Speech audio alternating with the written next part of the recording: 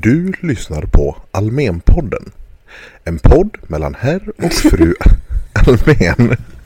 Ska du låta så där jävla formellt? Ja, men vi kör väl bara då. Hej och välkomna till Almenpodden. Det här är ett lite specialavsnitt kan man säga. Vi har en gäst med oss som jag ska presentera alldeles strax. Men först, hej och välkommen Sandra, min älskade fru. Hallå. Hur är läget? Bra. Har det hänt något nytt sen sist? Ja. Vad har hänt? Din dotter har kommit. Min dotter. Åh, underbart. Och hon är med oss här och ska podda lite grann. Eller ja, vi hoppas på att hon inte hör så mycket i och för sig. Men det kan hända att hon skriker till, så att hör något intressanta barnljud så är det ju vår dotter då. Yes, är du laddad för ett specialavsnitt? Ja. Yes, hej och välkommen gästen Niklas. Hej! Brorsan min är med oss. Ja, igen. Och sist du var med tror jag, då var vi i London va? Alltså poddade om London.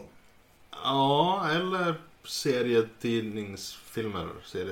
Så kan det ha varit. Ja, just det. Temat är ungefär detsamma. Vad ska vi prata om idag? Ja, vi ska prata om Harry Potter. Nördprylar. Ja. Det är lite din grej där. Jajamän. Yes.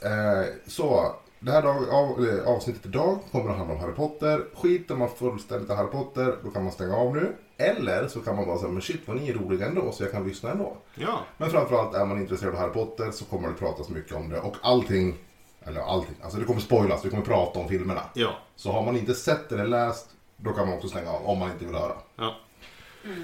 Så säger vi. Och då, innan vi drar igång frågandet så ställer jag frågan, vad är det som är bra med Harry Potter? Niklas, börja. Det är en fängslande värld att gräva ner sig i. Det är bra underhållning i både film och bokform. Sandra? Ja, men jag håller med. Det är liksom, hela den där världen är jättemysig och man vill ju själv liksom komma dit. Och vara där. Ja, jag håller med också. Det är supermysigt. Och det är nog framförallt det som är själva grejen. Alltså mysfaktorn i det. Både film och böcker. Vi skulle säga att Sandra har inte läst böckerna. Hon har sett filmerna. Jag och Niklas har läst böckerna. Ja. Yes. Och då börjar vi så här. Niklas, vilken bok är bäst? Jag tycker bok nummer 5 är bäst. Och vilken bok var det? Det är Harry Potter och Fenixorden. Yes, varför är den bäst? För att det händer mycket. Det är den längsta boken. Det naturligtvis händer det mycket. Men för första gången så får man veta mer om vad som händer utanför Hogwarts-skolan. Det blir mer politiskt. Ja, det är sant. Och det tycker jag är intressant. Absolut. Jag håller inte med. Eller jag håller med om det du säger, att det händer. Jag håller inte med om att det är den bästa boken. För jag tycker också att den är ganska långsam. Ja. Det är ju väldigt mycket så här hang around liksom. De hänger på ett ställe och så skulle det så här, långsamt pratas om saker. Men det i sig gör ju ändå att det händer. Men jag tycker inte att det är världens roligaste att läsa om. Så. Nej, Men absolut. Sandra, vilken film tycker du är bäst? Det är ju svårt att välja. Men ja. Alltså jag skulle ju vilja säga alla ur olika synvinklar. Men de 2 sista tycker jag är nog bäst liksom. Av olika anledningar. De 2 sista filmerna som baseras på 7:e boken alltså. Båda 2. Och där ska jag slänga in, jag tycker det är väldigt olika. Jag tycker att film 7.1 är riktigt bra och film 7.2 den är nästan skitdålig. Tycker jag. Ja, jag kan återkomma till varför, men ja, lite så känner jag. Jag tycker att film nummer 4 är den bästa. Och det är Goblet of Fire, vad heter det? Flammande bägaren. För att jag tycker att det är så tydligt i den att man går från att vara barnfilmer som man är i 1:an och 2:an och 3:an för den delen till att bli vuxenfilmer. För att hela den här filmen då, nummer 4, och boken såklart, handlar ju om, ja det är ju så här, de ska ha den här Triwizard Cup. Vad heter det? Turneringen. Ja, turneringen. Ja. Ska ha en turnering. Och det man... En annan podd jag lyssnar på som också handlar om Harry Potter. I den så pratar man mycket om det här och att man sågar filmerna vid fotknölarna för att man tycker att det är jättedåligt att man tagit bort så mycket. Och jag tycker att det spelar ingen roll i den filmen. För att allting de gör i filmen, alla de här turneringarna, skalas ju ner väldigt mycket. Ja. För att, eller för varför man gör det vet jag inte jag, men jag vet att resultatet ska ju bli att man ska träffa Voldemort. Och det gör man i slutändan, och det är det enda som betyder någonting.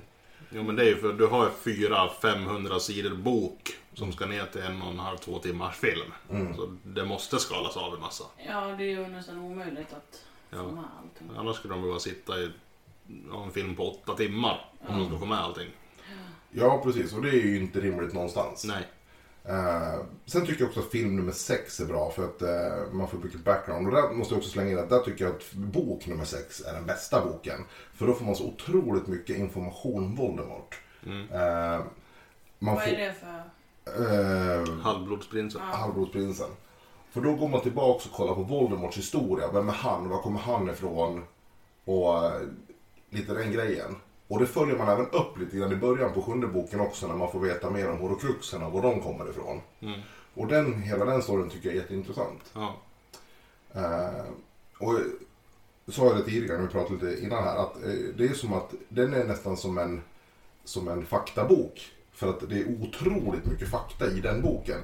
Som jag upplever till exempel 5:e boken eller de tidigare, så är det väldigt mycket så här att det ska hända saker bara för att storyn ska gå framåt. Och här är det liksom, här är det bara, men här har du en massa fakta och sen är boken slut ungefär.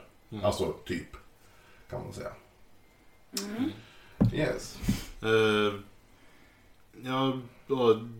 Favoritfilmer så har jag 2 alternativ beroende på hur man ser saker. Jag tycker att den första filmen och andra är bäst för att den stämmer överens med bilden jag får av Hogwarts i böckerna. Med lärarstaben och omgivningarna och slottet och allting. Och i och med att det blir ny regissör och ny skådespelare på grund av ett dödsfall för Dumbledore, så ändras ju allt sånt i 3:e filmen. Men jag tycker nog ändå att den 3:e filmen är bäst på grund av hur de illustrerar tidsresandet. Jag tycker om att tidsresegrejer, alltså, det är fascinerande och de hanterar det på ett bra sätt tycker jag. Hur då menar du? Hur hanterar de det bra? Jo, i och med att det händer saker i bakgrunden innan de vet att de reser tillbaka i tiden. Innan vi publiken vet. Ja, precis. Ja. Så händer det grejer i bakgrunden. Ljud, man ser vissa grejer som man vet inte riktigt vad det är förrän senare i filmen när man vet att det är de som gör de grejerna. Ja, det gestaltar man ganska bra när man filmar sig framifrån och så sitter Ron själv till exempel. Och så gör kameran en åkning och plötsligt när den kommer ur profilvinkel så sitter ju Hermione där. Ja, men precis. Och ja, det är ju snyggt. Riktigt snyggt gjort. Sen är det nog inte särskilt avancerat att filma så. Men det är fortfarande snyggt gjort. Ja. Och jag måste bara slänga in då på 3:e filmen där någonting som jag tycker är såhär, det är kul men det blir det såhär, ja nu har ni hittat någonting nytt så man överanvänder det. Det är ju när de åker igenom glas. För jag tror man gör det 4 eller 5 gånger i den filmen. Du åker dels genom spegeln och sen åker du igenom någon glasruta så i början också, alltså med kameran. Ja. Gör en kameraåkning genom glasrutor. Ja. Och det händer, jag tror det är 4 eller 5 gånger i filmen. Tycker jag är skitlöjligt. Alltså det är kul att man gör det. Men det är snyggt men det blir ändå så här för mycket. Okej, ja, det har jag inte reflekterat över. Nej, inte jag. Det är så spännande, man reflekterar över olika saker. Ja. Nu ska vi kommer ha lite tidsbrist. Så att vi ska försöka gasa på en del med de här frågorna. Så nu ska ni få försöka tänka supersnabbt. Och vill ni ha lite tid att tänka så kan jag börja. Men jag tänker så här, var det bra och var det dåligt med respektive bok och eller film då? Vi behöver inte dra både bok och film så, utan man kan ta någonting då. Till exempel kan jag börja då, så hinner ni tänka. Första boken, filmen. Det jag tycker är svibra där, det är att man följer storyn nästintill identiskt. Det är min uppfattning. Det är 1 eller 2 scener ur boken som inte är med i filmen. Och det stör mig inte ett dugg. Nej. Det är nattduell och så är det när han möter Malfoy första gången. Det skiter man i att ta med i filmen. Alltså, det är som det är i boken. Och jag tycker den är klockrent. Verkligen. Det jag tycker är dåligt med första, alltså barnskådespelare är ganska platta. Och det är inte de i sig, alltså det är mer så här kanske statistskådespelare eller någonting, men jag tycker det är lite pajigt. Så. Tycker du? Jag håller med. Det jag tycker är synd i första boken, eller i första filmen, det är att de i flera scener byter ut Neville och har Ron med istället.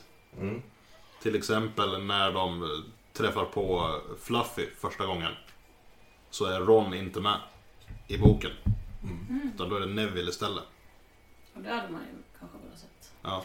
Framförallt med tanke på vilken tyngd och betydelse Neville egentligen har i hela. Och det här när han i slutet där bara, men ska stå emot mot sina kompisar. Ja. Så då har det mer tyngd om han hade varit med i de här scenerna. Ja, precis. Han är mycket mer av en kompis än vad man får veta i filmen. Ja. Vad tycker du är bra och dåligt med? Och jag vet inte. Svårt att säga. Jag tycker ju första filmen är dålig för att den är gammal. Alltså, Voldemort är jättelöjligt gjort och det är så datagrejer. Men alltså, det är det enda jag kan komma på just nu. Som jag tycker är så här, löjligt att se. Men det handlar ju inte om storyn. Utan det är ju bara hur man har gjort filmen. Det, med dagens mått sett så är effekterna. Ja, precis. Det är det enda jag kan känna att det var inte så bra. Ja, som sagt, eller jag sa det till dig tidigare, men ser du, du måste öppna rösten lite grann för du försvinner nästan där. Så. Vi kanske inte hinner gå igenom allihopa, men det finns vissa saker. Jag tänker stanna lite grann på första filmen och ska fråga er en sak. Jag tror inte jag fick med det till frågorna som jag fick till er.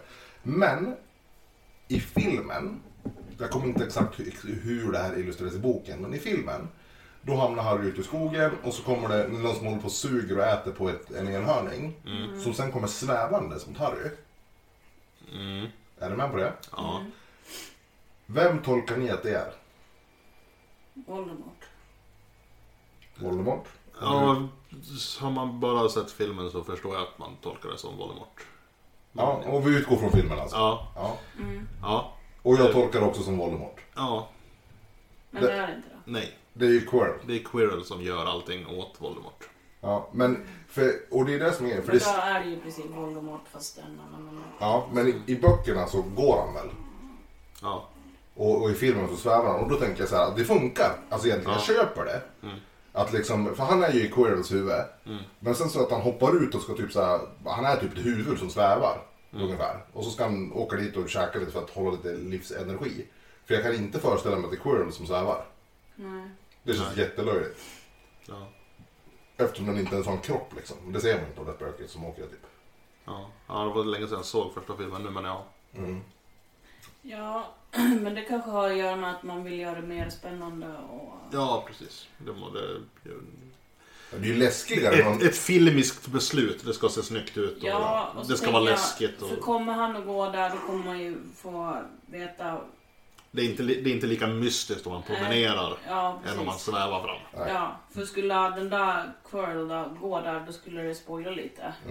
Ja, men det kan ju fortfarande vara en mörk figur i huvudet. Ja. Man behöver inte se att det är Quirrell, men bara att han promenerar skulle dra ner på det hemska. Ja, så är det ju. Ja, men det håller jag med om.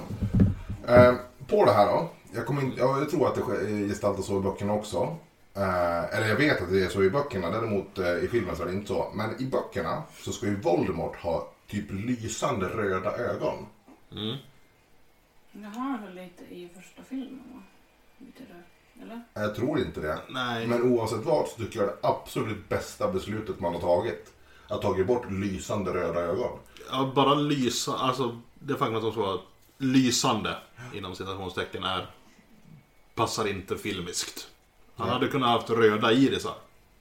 Och nöjt sig med det. Absolut, i sig. Men jag tycker att det känns... Så att man bara ser det på närbilder. Ja. När han har återfått sin form. Men samtidigt känns det så väldigt så här... Alltså jag kan förstå att man skriver så när man skriver första boken. För första boken är riktad till 10-åringar eller 11-åringar. Ja. Och då är det så här, men den onda har röda ögon. Men sett till hela storyn så funkar det inte med röda ögon. Och jag bara tänkte så här... Ja, men det är en magisk värld. Jo. Du har ju Madame Hooch har gula ögon. Ja, jo, absolut. Jag är med på det. Men jag tycker ändå så här att det blir så här... För genom hela bokserien så berättas det ju att han har lysande röda ögon. Och för mig är det så här, det är det enda som jag stör mig på alltså ordentligt i böckerna. För att jag tycker att det känns som att det skulle vara skitfult. Det skulle se så jävla löjligt ut. Med röda ögon. Alltså bara för att det är ont ska vara röda ögon. Förstår du? Det känns som en sån här påtvingad grej nästan. Okej, men det, Ja, men vad tycker ni? Känns det så här, ja men du skiter i vilket eller... Har du velat sett röda ögon i filmen på... Jag vet inte. Jag hade väl... Ja, men lite konstigt kanske. Ja, nej, jag tror att om man ska ha röda ögon i filmen då måste de vara lysande som du säger. Det måste vara distinkt. Titta, där är det röda ögon. För hade han haft bara röda irisar utan att de är självlysande, det hade inte märkts om det inte är en närbild på hans ansikte. Så det spelar inte så stor roll för mig. Så. Men vad tycker ni om han som spelar Voldemort då? Om Ralph Fiennes, jag tycker han gör ett briljant jobb. Ja, det tycker jag var. Helt magiskt tycker jag. Ja. Särskilt i fjärde filmen. När han återfår formen. Att han beskriver ju det i en dokumentär också. Hur han tolkar det. Att det är en ny form. Så han går liksom runt och känner på sig själv. Liksom, och provar allting på nytt. Och håller på och är äcklig. Ja, alltså han är fruktansvärt äcklig. Han gör det så jävla bra. Ja. Jag är grymt imponerad. Och alla scener med honom är helt fascinerande tycker jag. Ja. Yes. Och jag har hört lite kommentarer av Rowling. Alltså hon som skrivit böckerna och som har varit med i åtminstone 3 filmer som vad heter det? Ja, hon har väl varit konsult över hela serien. Ja, över hela serien, men hon har varit aktiv i åtminstone de första 3. Ja. Kanske 4:e, men i alla fall de första 3. Sen droppar de lite och bara konsult. Ja. Och bara den grejen får ju mig att egentligen acceptera allt de gör i filmerna. För hade det varit någonting som var så här att nej men det funkar inte, då hade hon sagt stopp. Ja, men det har hon gjort en gång. Men vad? I den 6:e filmen så var det ju så under manusgenomläsningen första så står det Harry Potter sitter på ett fik vid en tunnelbanestation eller vad det är. Och så ser han Dumbledore utanför. Och Harry har ju flörtat lite med en servitris och grejer. Och så går Harry Potter ut till Dumbledore och Dumbledore säger att hon verkar trevlig. Jag minns själv en flicka som var på Rowling hastigt skriver ner något på en lapp och skickar över till producenten eller vem det nu var. Där det står Dumbledore is gay. Och då ändrade de den scenen. Spännande. Och det där är ju intressant. För att här kan man ju börja titta då. Vad är det som spelar roll? För man säger så här, att Dumbledore är gay. Det är alltså rent principiellt en efterhandskonstruktion eftersom det aldrig någonsin nämns eller antyds i böckerna.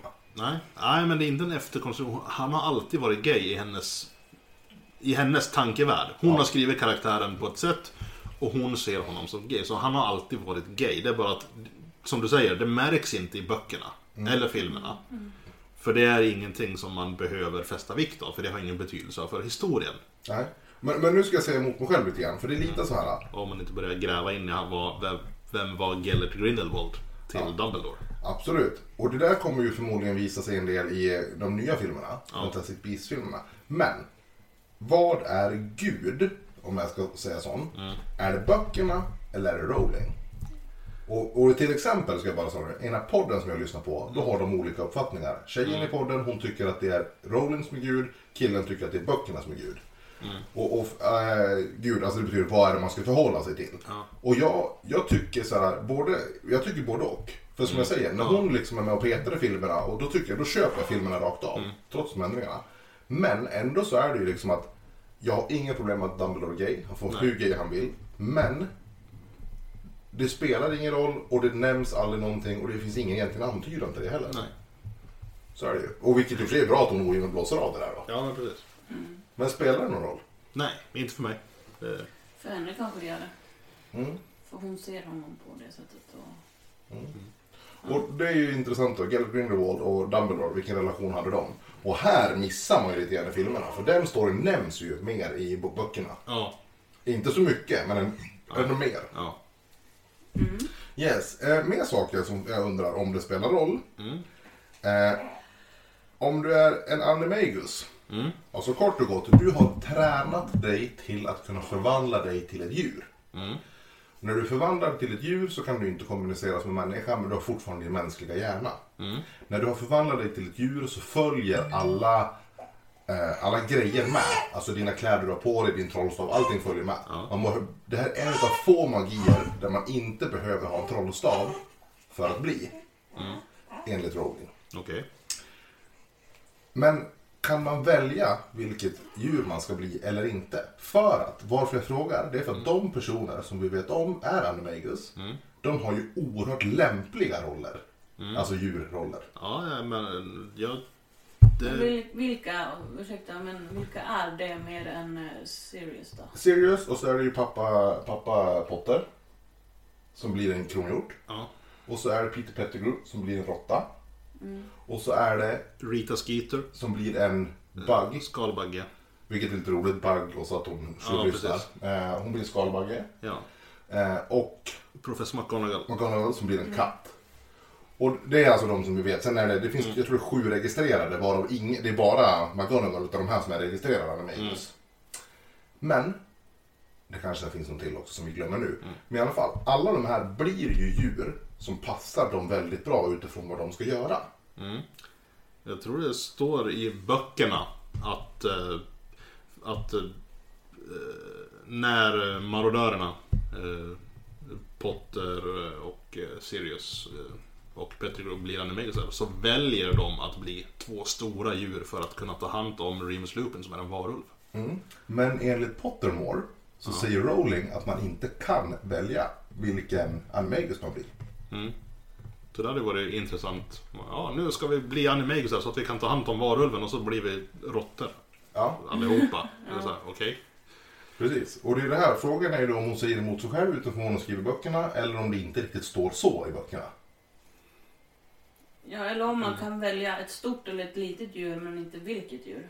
Ja, så kanske det kan vara. Men då är frågan varför Pettigrew blir en råtta. För att kunna komma åt piskande pilträdet. Ja. Men det är det här jag menar. Det är ju väldigt lämpliga djur de blir. Precis som Rita Skeeter blir en litet kryp för att de ska kunna... Det är alltså journalisten på Daily Prophet. Skvallerjournalisten. Som blir en bug. Alltså en insekt för att de ska kunna tjuvlyssna folk. Men... Och det är det här som är så typiskt att det blir liksom så här. Men ändå så hävdar ju Rowling själv att man kan inte välja vilken animagus man blir. Ja, men då måste vi ta och läsa om när de berättar om det. För jag har för mig att det står att de väljer de formerna för att... Och då säger hon emot sig själv. Om det är så. Ja.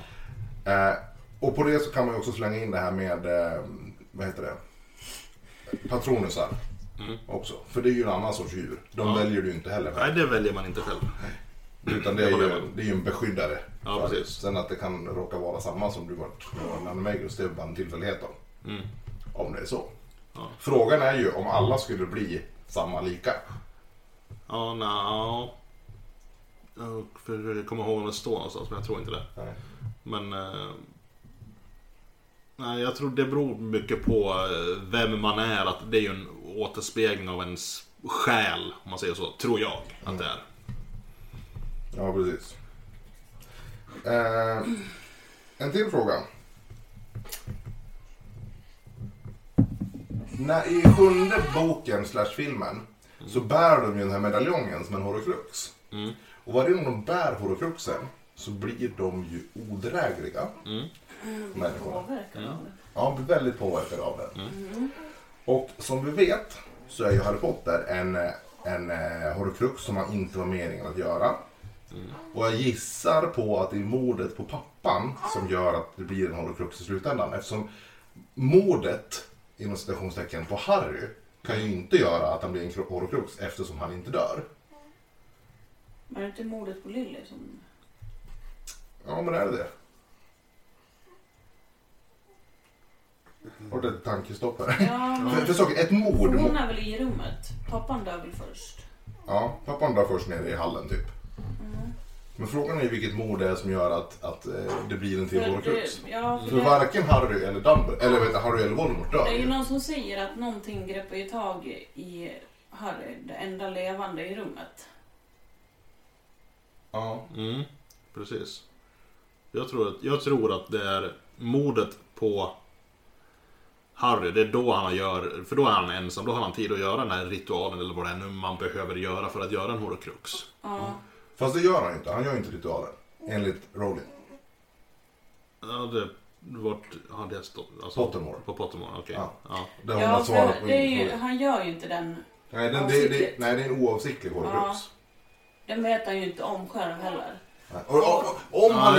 Om han inte nere där bara, men nu ska jag göra en horocrux och så dödar jag, vad heter han, James Potter, och sen så hittar han ingenting att sätta horocruxen i, utan han bara går upp och fortsätter rampagea liksom, och sen så hoppar det in i Harry när han själv dör typ, eller dör ish. Men det jag ska komma till, ni får gärna hoppa tillbaka men det jag ska komma till, det är så här: familjen Dursley som avskyr Harry, gör de det för att han är en horocrux? Nej, det tror jag inte. Nej. Varför inte då? De gör det för att Petunia inte fick åka till Hogwarts när hon var barn. Så hon har ju byggt upp en avsky mot hela trollkarlsvärlden, allt som har med trollkarlar att göra under en hel livstid. Och så har hon influerat sin man, för hon berättade för honom.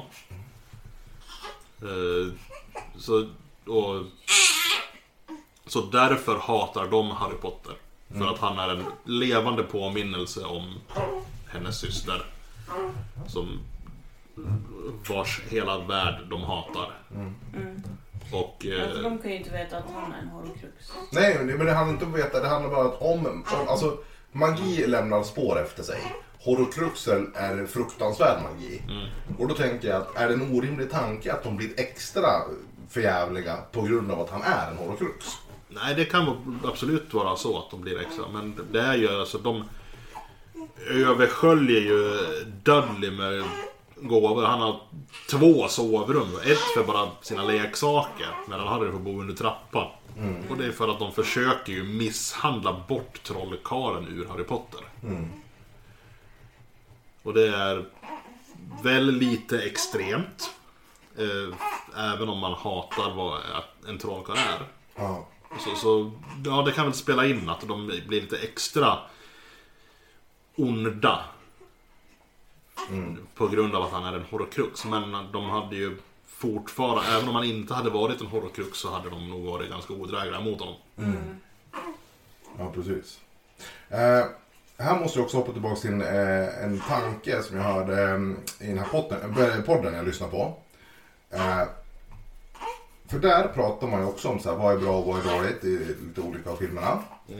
Och där lyfter man, alltså de kritiserar ju sagt filmerna jättemycket och sådär. Och det är mycket skitsnack tycker jag, där som man kritiserar för. Men någonting som jag faktiskt tycker är bra att man kritiserar, det är ju första gången som Hagrid berättar för Harry att han är en trollkarl. Så ska det vara mycket mera chock. Det ska vara mycket mer med det här, det är inte sant, det här är jättekonstigt, han ska sova kvar, han ska tro att han har drömt det.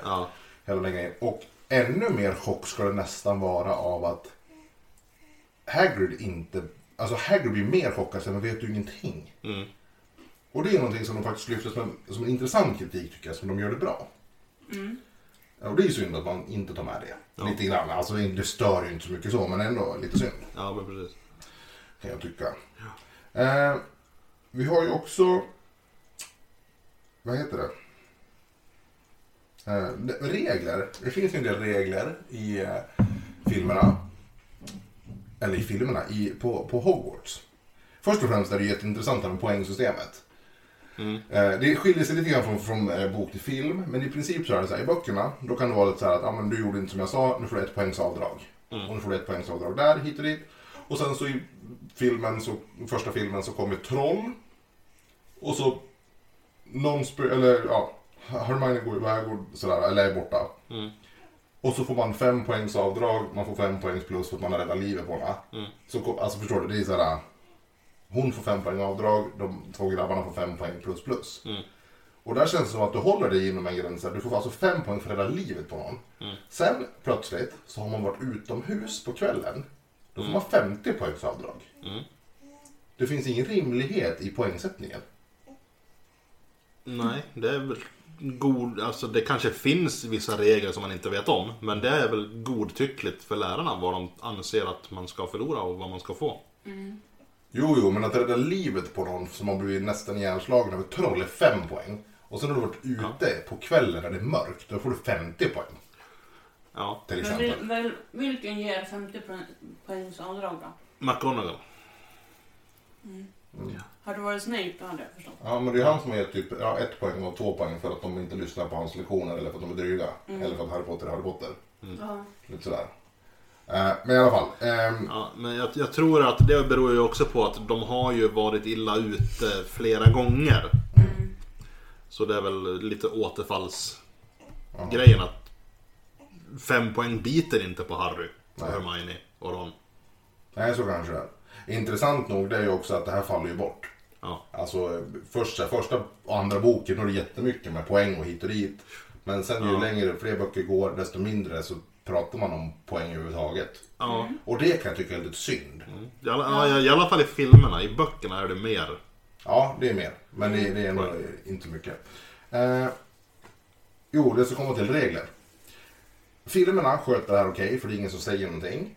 Men i böckerna, då är det till exempel oerhört tydligt att man får inte ha en kvast. Nej. Om man inte ska göra en kvastlektion eller om man inte ska spela Quidditch. Och ändå så köper McGonagall en kvast för, som jag har förstått det, Harrys egna pengar. Okej. Och droppar den mitt i liksom middagen till Harry. Men lapp i och för sig där det står öppnar den inte här. Men den är ganska inslagen så det syns vad det är. Ja. Det är jättekonstigt. Ja. Att hon ser till så att han får en kvast när man inte får en kvast. Ja, men det är för att han ska spela Quidditch. Ja. Men då kan man ju leverera den på ett annat sätt. Ja, men all post kommer ju sådär. Ja, fast inte till lärarna. Alltså, det kanske gör, det får man aldrig veta. Nej. Hur lärarna får sin post. I alla fall känns det ju konstigt. Och samma sak egentligen så är det med osynlighetsmanteln också. Det är bara, vi har skitmycket regler.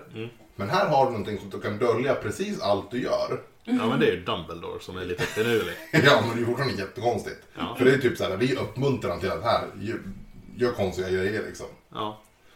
Ja, men det är ju, det här är din egentligen. Ja. Så som man sa, din far gav mig den här. Här får du tillbaka den. Ja, precis. Man kanske ger den också i och med att han svävar väl lite i fara. Eller?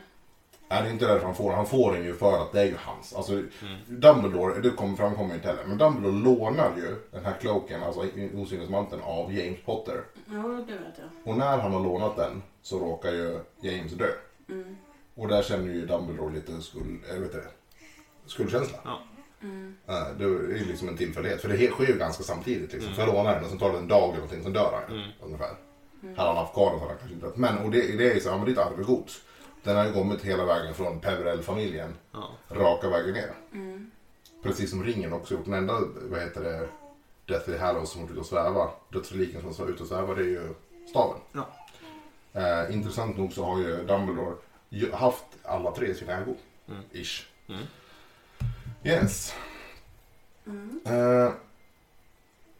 Nu ska vi se här vad jag har skrivit mer. 2 till saker som jag har upplagt innan vi ska lista lite saker. Jag vet inte om vi står på tiden. Ja, men det kommer nog bli bra. Det här blir inte jättelångt. Vi klarar oss nog idag. Och det har också med tidsbristen att göra. Men vi börjar med det här. Jag vet att du har sagt så här, Niklas, och de säger i en andra podd jag lyssnar på. Ordet axio. Ja. Var får ni s-et ifrån? Jag för att jag har lyssnat på ljudbok. Ja, och de här säger också bara axio. För att i filmerna, framförallt, så säger de accio. Ja. Hur kan det då inte... Det lär ju vara mer rätt att säga Accio eftersom de gör det i filmerna. Ja, jag vet inte. Det är ett jättekonstigt ord att göra svensk, alltså mer svensk. Jag tänker på alla andra trollord också. Då ska man börja uttala dem annorlunda också, eller? Ja, alltså det ska väl försöka uttala det på latin egentligen. Jaha. För det är ju det allting är. Alltså trollformer och allting är ju på latin, typ. Ja. Mm. Så det, och jag vet inte vad 2C... Ett C uttalas ju K. Jag vet inte om det är några regler för 2C efter varandra. Mm. Men jag har lyssnat på Stephen Fry som läser ljudbok. Och han är ju god vän med Rowling. Mm. Så, Men då borde de ha gjort det i filmerna också. ja, det tycker jag. För någonstans, jag vet inte. De känns ju mer rätt än någon som spontant läser upp boken. Ja, fast ja. det är inte spontant läser upp boken. Det är ju en produktion som Rowling har varit med om också, liksom. Ja, men då blir det ju ännu mer arg. Mm. Ja, men jag tycker det är skitlöjligt för att sådär... Ja. Jag bara fastnar i att jag tycker att filmerna är såhär, bara, alltså det är ju bra, och så bara Accio, och så alla andra bara Axio. Vadå Axio? Var fick ni S-et ifrån? Men det tror jag kanske är en regel att när det är 2C så... Fast å andra sidan, någon gång jag upplever att det är 2C brukar det vara C-ljud istället. Fast det är väl, ja då för sig, ja men det brukar jag nog uppleva. Ja, det behöver inte vi gråta. Jag tycker att det är irriterande att folk säger olika. Ja. Sen kan jag alltid böja mig från vad är rätt och vad är fel. Men när man väl har listat så här, det här är det som är rätt, då kan man ju säga det. Yes. Sen finns det en fan-teori. Den är inte jätte så här, annorlunda. Det finns ju flera fan-teorier som sagt. Har du någonting att komma med? Ja, nej, jag bara försöker hitta på uttal på aktier. Det uttalas på 3 sätt. Stephen Fry säger Axio. Jim Dale som läser upp de amerikanska böckerna. Han säger Assio. Ja, men det är för den amerikan. Ja. Och filmerna säger Accio. Ja. Och då står det att most spells in Harry Potter are in dog Latin. A Latinate cant of the kind that gives us a real world phrases, such as hocus pocus. With this in mind, I suspect that precision in pronunciation is probably not a critical issue in using these spells. Any of the standard Latin pronunciation systems would thus probably be acceptable. Accio is a very Latin word. The classical pronunciation would have been Accio. Church Latin, which developed largely in parallel with the pronunciation of Italian, would be Axio. Either would probably work fine. Ja, men då behöver vi inte blanda in kyrkan i det här eller? Om vi håller kyrkan utanför Harry Potter, då är det Accio. Ja. Bra, då har vi slagit fasta på det. Accio är rätt, Axio är kyrkligt fel. Yes. Fan-teorin, allt är en dröm. Det tycker jag ändå. Nej, men den är ju fantastisk. Ah. Och det är roliga också, här drar man alltså en återkoppling också till när Harry frågar Dumbledore när han står på King's Cross Station när han är typ död. Ja. Och frågar, är det här på riktigt eller händer det i mitt huvud? Eller händer det i mitt huvud eller är det på riktigt? Jag kommer inte ihåg vilken ordning. Och så är han så här att ja, det är klart att det händer i ditt huvud. Men vad är det som säger att det inte är på riktigt? Och så frågar han ju också typ så här, men vad ska jag göra liksom? Ja, du får välja själv, ska jag gå tillbaka eller inte? Ja, men om jag inte gör det, bara, ja, men vart går tåget liksom? Vidare. Och för mig är det så här, det är så jävla filosofiskt det här. Och jag tycker så någonstans att det skulle ju faktiskt vara helt fantastiskt. Som det finns också en Facebook-bild någonstans som florerar så här att när liksom de dör där på slutet, eller Dumbledore, eller vet du, Voldemort. Om där någonstans Harry bara vaknar upp fortfarande 11 år och bara shit, det var en dröm alltihopa. Det skulle ju vara skitfascinerande om det var så. Alltså det skulle ju vara... Ja men det skulle ju vara så jävla otippat. Ja, det skulle det vara. Och det skulle vara möjligt om det inte var en epilog. Ja, jag vet. Det är den som sabbar alltihopa. Nej, det är den som bekräftar att det inte är så. Ja, det förstår jag också. Men det är ändå jättetråkigt. Ja. Jag vet inte. Alltså jag tycker på tanken på att det skulle vara så här, men det var bara ett skämt liksom. Men alltså det var en dröm. Det är så förkrossande. Och så alltså att han är så här, en utsatt liten pojke som bara sitter där. Nej. Jag trodde på en frihet. Alltså för att om vi nu förutsätter att det är i dagens samhälle, ja då finns ju inte magi så vitt vi vet. Och att det är bara så här att han är så jävla förtryckt så att han liksom föreställer sig alla de här sakerna. Jag har hört en annan teori. Det är att Harry är på ett mentalsjukhus. Och lärarna är doktorerna. De andra eleverna är andra patienter. Ja men shit, det skulle också vara coolt. Förstår du om det så här kom fram i slutet bara, men du är sjuk i huvudet. Ja. Men shit, det skulle vara supercoolt tycker jag. Ja. Vad tycker du Sandra? Ja, det skulle vara lite... Vilken gillar du bäst av de här teorierna? Jo men din är ju lite tragisk. Ja men det är ju det som är underbara. Det är jättejobbigt när det händer på riktigt i en film. Ja. När det blir så här, det var bara en dröm om man bara... Ja. Nej, jag vet inte. Ja, det är kul. Kul ändå. Yes. Då är det så här, då ska vi försöka lista lite saker innan tiden drar iväg ifrån oss. Yes. Vilka är de mest intressanta personerna att följa och vilka personer är minst intressant? Och då ska vi alltså ha listat här 1-5 eller 5-1. Ja, det har jag inte gjort. Det är för svårt att hitta på. Jag tyckte det var skitenkelt. Jag hade svårt, alltså jag skulle vilja ha en längre lista. Jag tycker det är så intressant. Och det är alltså bara jag som har gjort det här fast jag skickade ut det här igår och förrgår till er. Men jag kan lista. Ja, du kan lista. Okej, men då börjar vi så här. Och så får Niklas spontana sin lista. Ja. Vi börjar med, vad vill ni börja med? Vilket som är mest intressant att följa? Ja, jag kan börja med det. Ja. Nej, men vänta. är det karaktärer? Ja, karaktärer. Och då är det så här, både film och böcker, du får välja själv hur du vill ha det. Och så börjar vi med plats nummer 5. Alltså den som är 5:e mest intressant att följa. Upp till första. Och då kan jag börja och säga att jag tycker att det som är 5:e mest intressant att följa, det är Neville. Ja, det skulle jag säga. För Neville är ju... Han är en ganska menlös person, men i grund och botten så har han en jätteviktig roll. För att han egentligen är den riktiga superhjälten i hela filmen. Eller böckerna, bokserien. Okej, ja. Ja, men det är ju Voldemort som väljer att han inte är det. Det finns ju ingenting som säger att han inte är det egentligen. Nej. Det är bara för att Voldemort dömer bara, men jag tycker att det ska vara Harry Potter, så därför är det så. Men det kan lika gärna vara Neville. Ja, men det är väl Harry Potter mest lika kanske. Ja, precis. Men den spricker ju för att han borde ju tänka att ett jävla halvblod är inte värt någonting. Den skiter jag i. Medan en riktig pure blood Neville borde vara farligare. Ja, men samtidigt så vet ju han att han är ett halvblod och att det inte spelar så stor roll. Det är någonting han spelar på bara för att få renbloden på sin sida.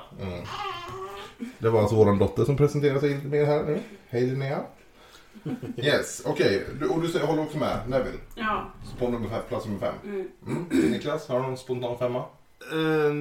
Nej, inte... Ja, nej, men Neville bör vara med på listan, absolut. Du får se, om inte annars får du kritisera våra listor, då får vi se. Ja. Yes, Sandra, har du en 4? Ja... Jag måste tänka lite. Då drar jag min. 4:e plats på min lista, intressantast att följa, det är Dumbledore. Ja, men det skulle jag nog göra också. Ja, jag vill ha en högre än 4, men ja. Han bör också vara med på listan. Jag ska förklara varför. Han är bara 4. Det är för att han i de typ 4 eller 5 första böckerna i princip inte säger någonting som är intressant. Och det lilla han säger, det lilla han säger är ju intressant i och för sig. Men det är så väldigt lite han säger. Ja. Han är med väldigt lite, han har ingen vidare betydelse. Men det är för att man kan inte följa honom. Nej, så tidigt. Absolut, och därför gör det så att han blir ju oerhört intressant. Skulle jag bara lista alltså bok 6 om man säger, då är ju såklart han nummer 1 på den listan. Men sett i hela bokserien, filmserien, så kommer han på 4:e plats för mig. Ja, men det gör han för mig, ja. Du kommer att kopiera hela min lista. Men nästa skulle jag säga Luna, tycker jag man skulle få. Luna? Ja. Ja, kul, intressant. Varför då? Men jag tycker hon är skithärlig. Och det skulle vara roligt att få se mer av henne och få en historia om henne. Ja, men det kan hon är en bubblare för mig. Hon skulle ligga typ plats 6 där för mig. kul. Och har du någon kommentar om Luna? Tror att du vill ha med henne på en lista eller? Ja, hon är ju en av de mer intressanta karaktärerna faktiskt. Så hon bör väl vara med på en lista, tycker jag.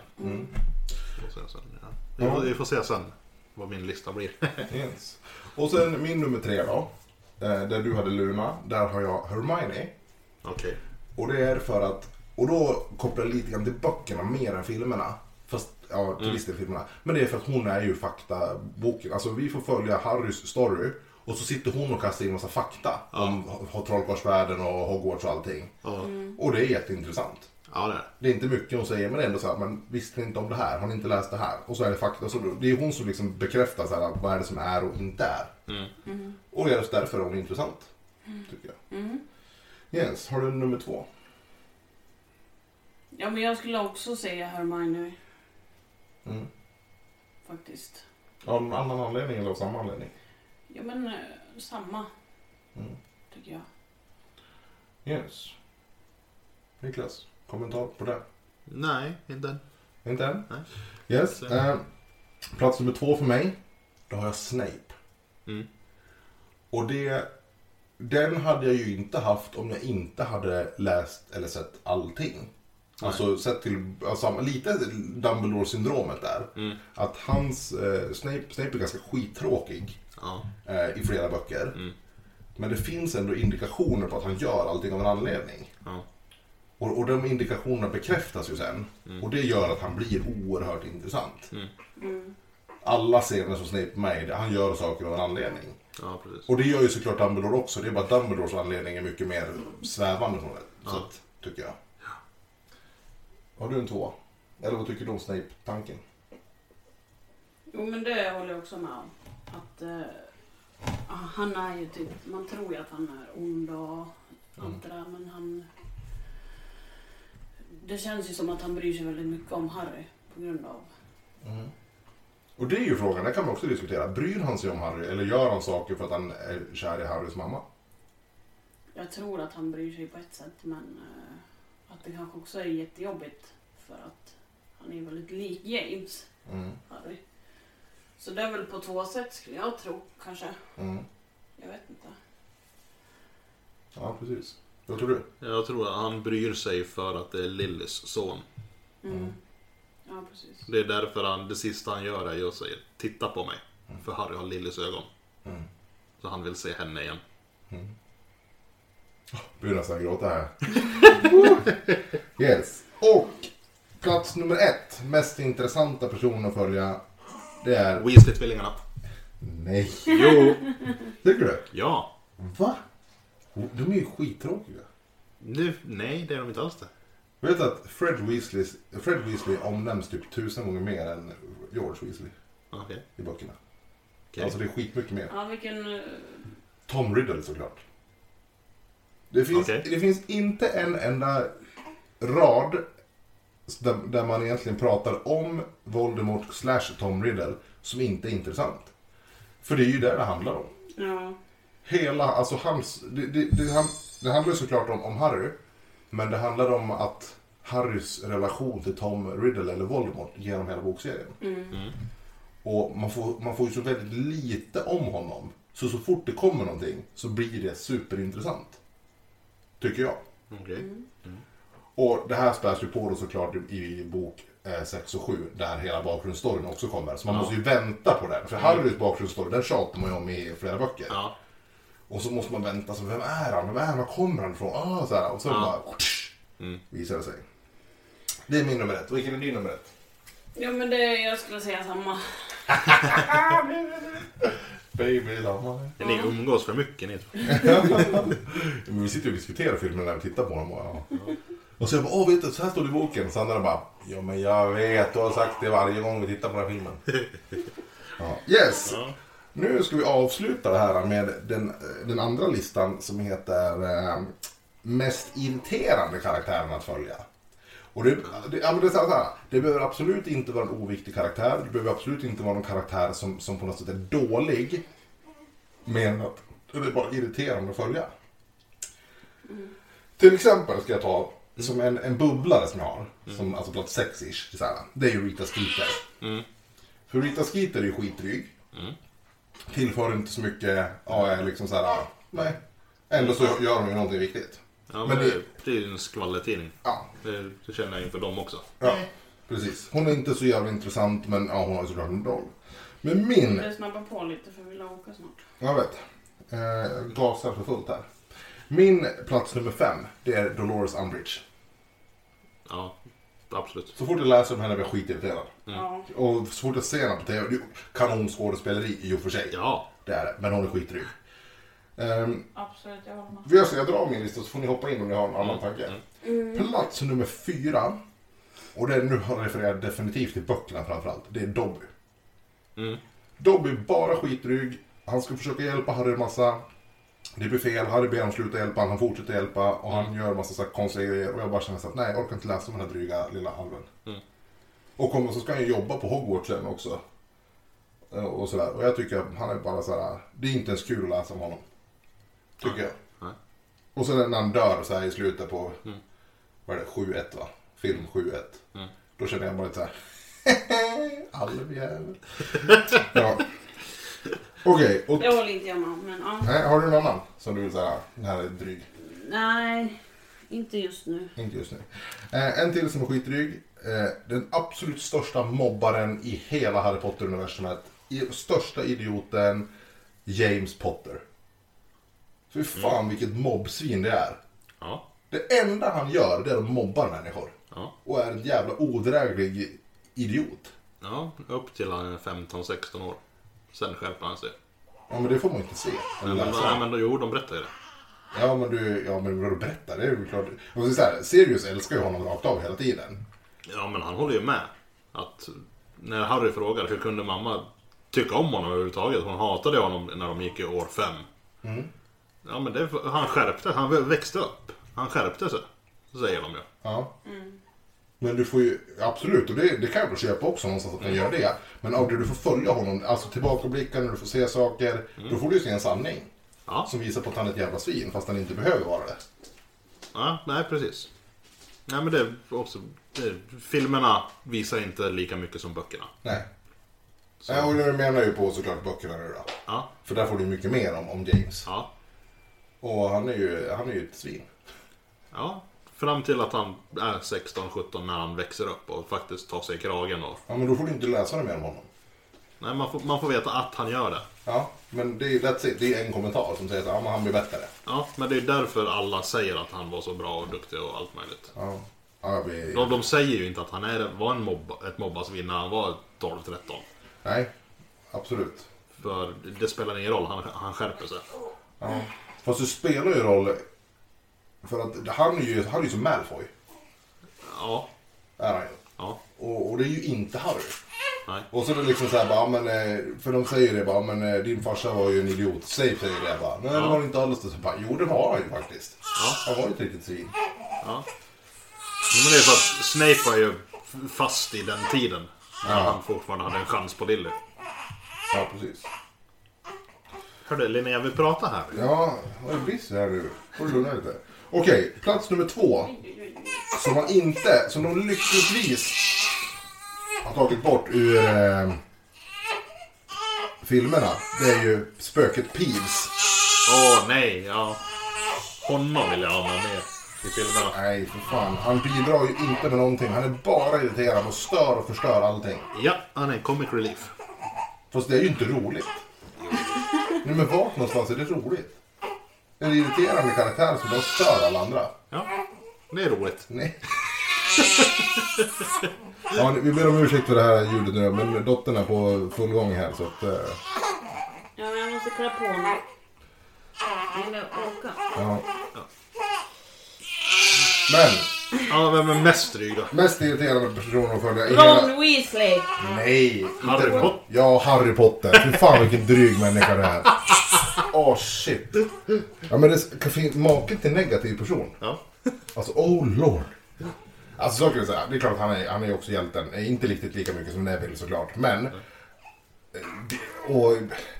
jag blir bara irriterad. För det känns som att han förutsätter en massa saker och bara antar saker istället för att typ ställa rätt frågor ibland. Ja. Och är bara så här, ja men samma där, så han försvarar sin idiotpappa fast han inte vet någonting om sin idiotpappa. Ja. Och är liksom... men det ändrar sig ju i bok 5. Ja, När han får reda på att han var faktiskt mobbasvin. Ja. Men han är ju han är jävligt naiv och blåögd. Sen kan jag förstå vissa delar av det också. Men hur mycket man än... Det har ju vi pratat om förut, jag och Sandra, när man tittar på filmerna. Det är ju många gånger när man ser Harry i filmerna som man känner sig bara, men nu vill jag spola. Ja. För att det är ju så mycket annat som är så väldigt mycket mer intressant. Ja. Tycker jag. Mm.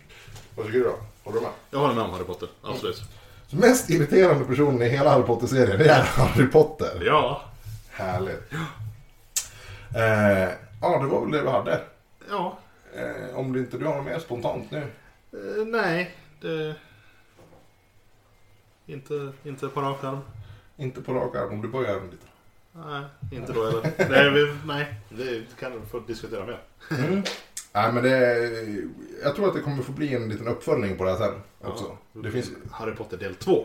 Ja, precis. För nu har vi ändå dragit övergripande, vi har dragit rätt fort. Vi får beklaga det dåliga ljudet och att barnet skriker så här också.